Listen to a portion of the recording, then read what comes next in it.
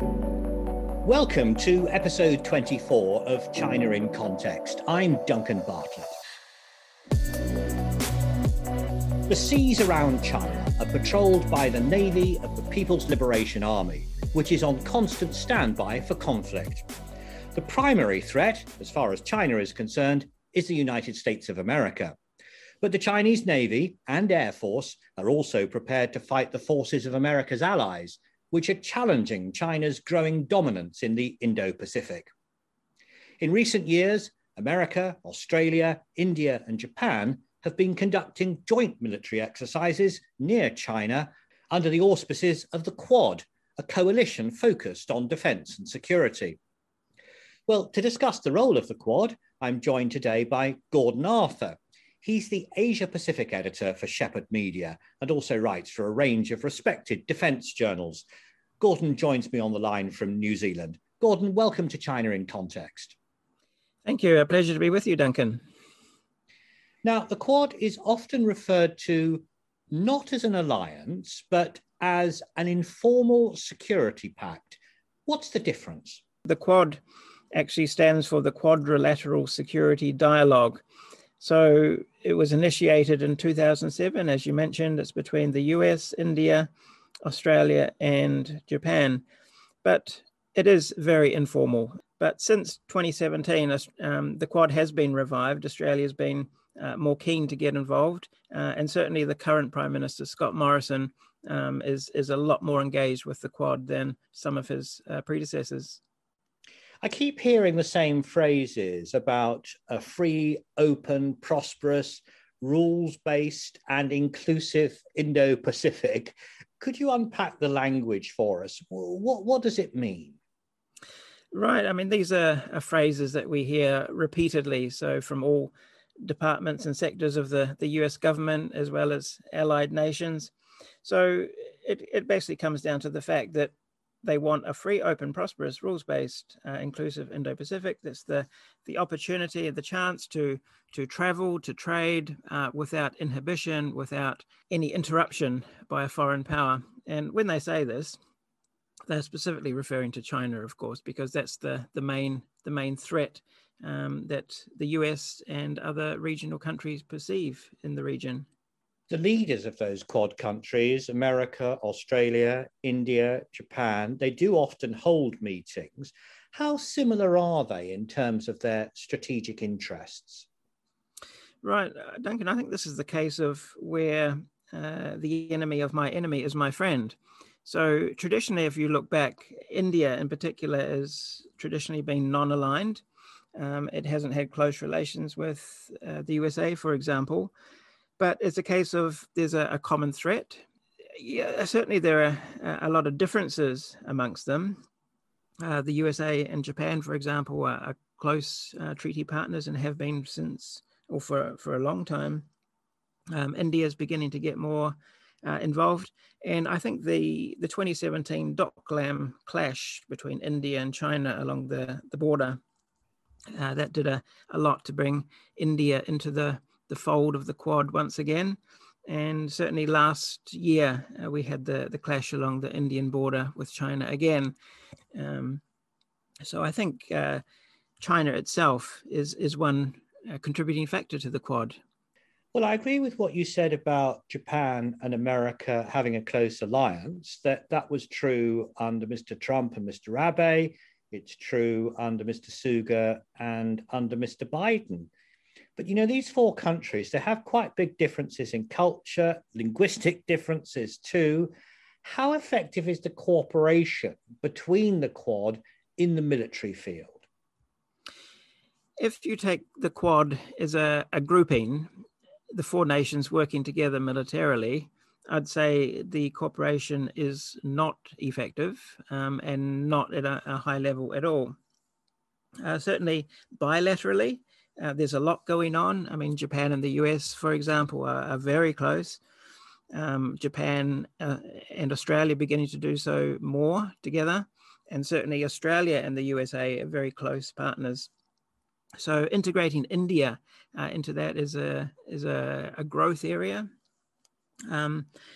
I think one notable event is the Malabar naval exercises, which are an annual affair. They actually began in 1992, so they're beginning to grow. And it was only last year, actually, that all four nations of the Quad actually joined together in one of these Malabar naval exercises. So if you think, 2020, it took them that long to actually do one exercise together involving the whole Quad. But as a grouping, not close military cooperation at the moment. I want to ask you another question about India, actually, because as you hinted there, since the 1960s, India was against any alliance.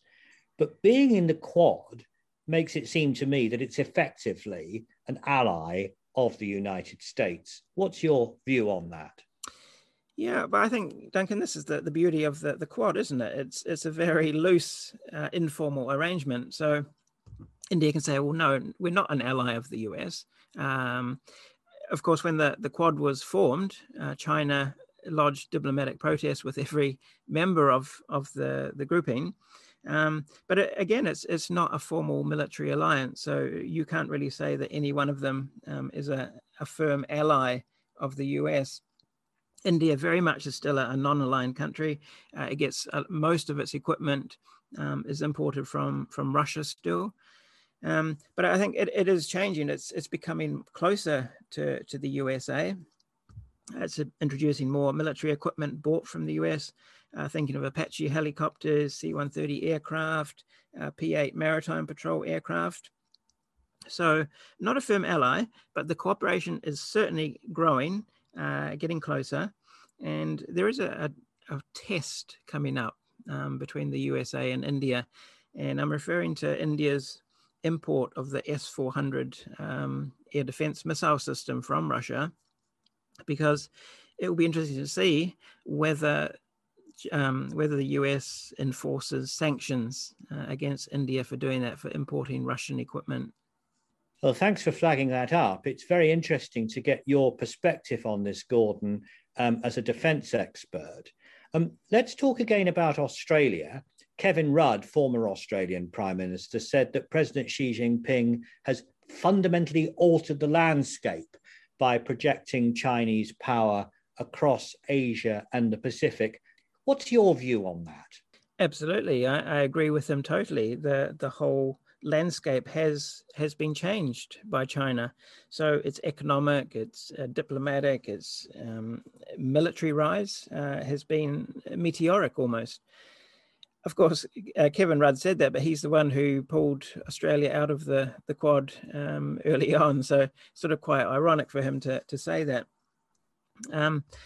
If you listen to China and its diplomats, you'll hear that China is a growing force for peace and justice in the world. I would sort of truncate their statement, and I would say that China is a growing force, full stop. So it is causing great consternation. It is threatening a number of its neighbors. The Chinese foreign minister said in 2010, China is a big country and other countries are small countries. And that's just a fact. And it's just this notion of might is right, that China can throw its weight around and that people just have to accept that. That's hard to accept for a number of nations. Alarm is definitely growing in the region. So in terms of the balance of power now in the region, how can you measure the strength of the Quad against China's military power? Of course, it would be easy. You could make up a table, an order of battle, and count how many ships and how many aircraft and how many tanks and how many soldiers each country has, and add them all together for the Quad and stack that up against China. But I think that would be a mistake to do that, because that's not the purpose of the Quad. It's not to align the four countries and stack them up against China militarily. I think one of the aims of the Quad is deterrence. So the fact that four countries stick together, support each other. China, of course, still has the world's largest military. India has a capable military, Japan too. Australia, for its size, has a very modern, very capable military. The USA, the strongest military power in the world. Do you think other countries like France and the United Kingdom are ready to join the Quad?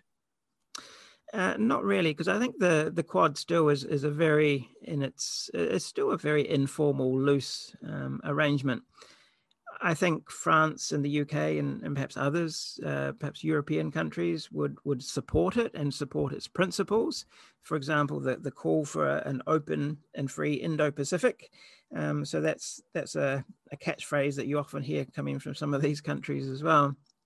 France, I think, is a notable one because it is the only European power that is a Pacific power.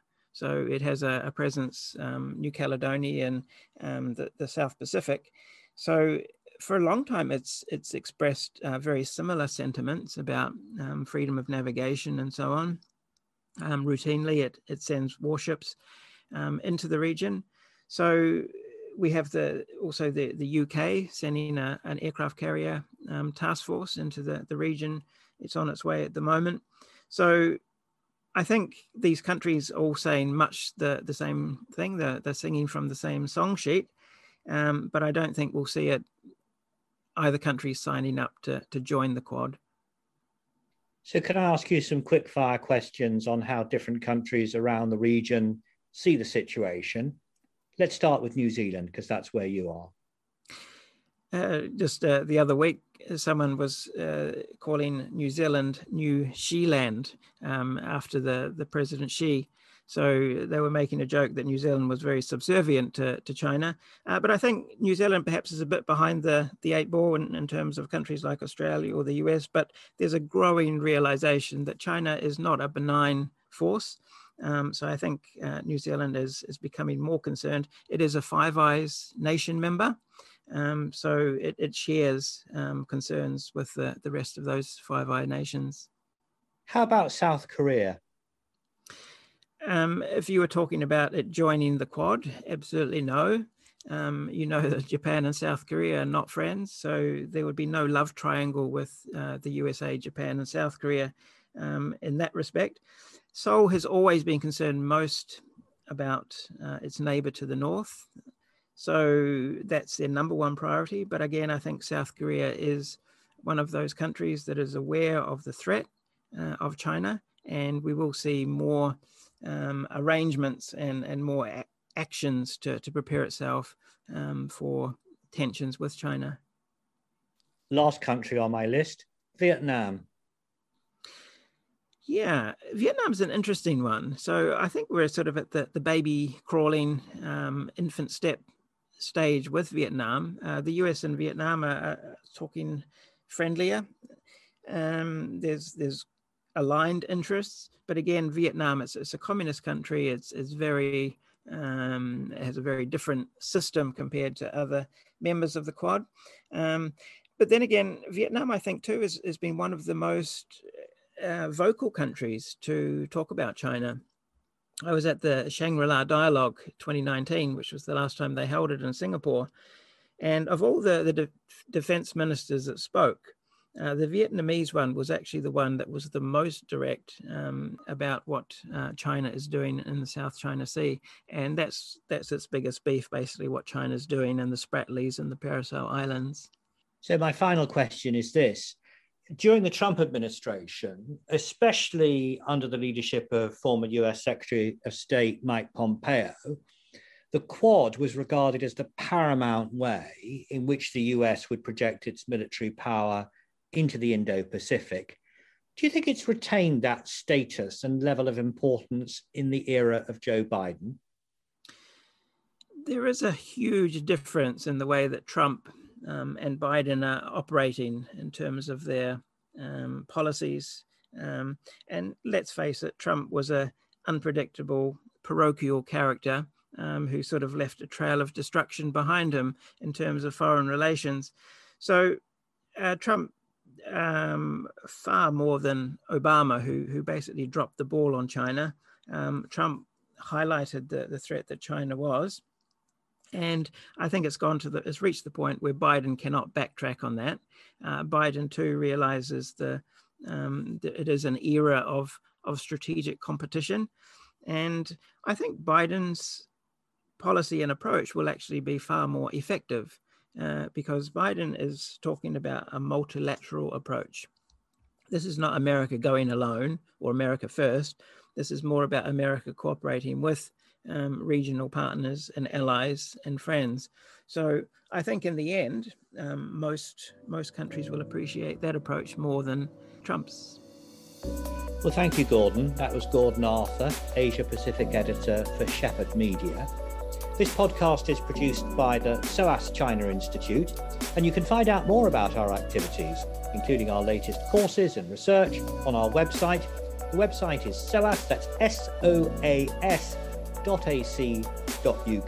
Alternatively, you can type SOAS China Institute into a search engine, and you should be able to find it that way. But until next time, that's all from us here on the China in Context podcast team.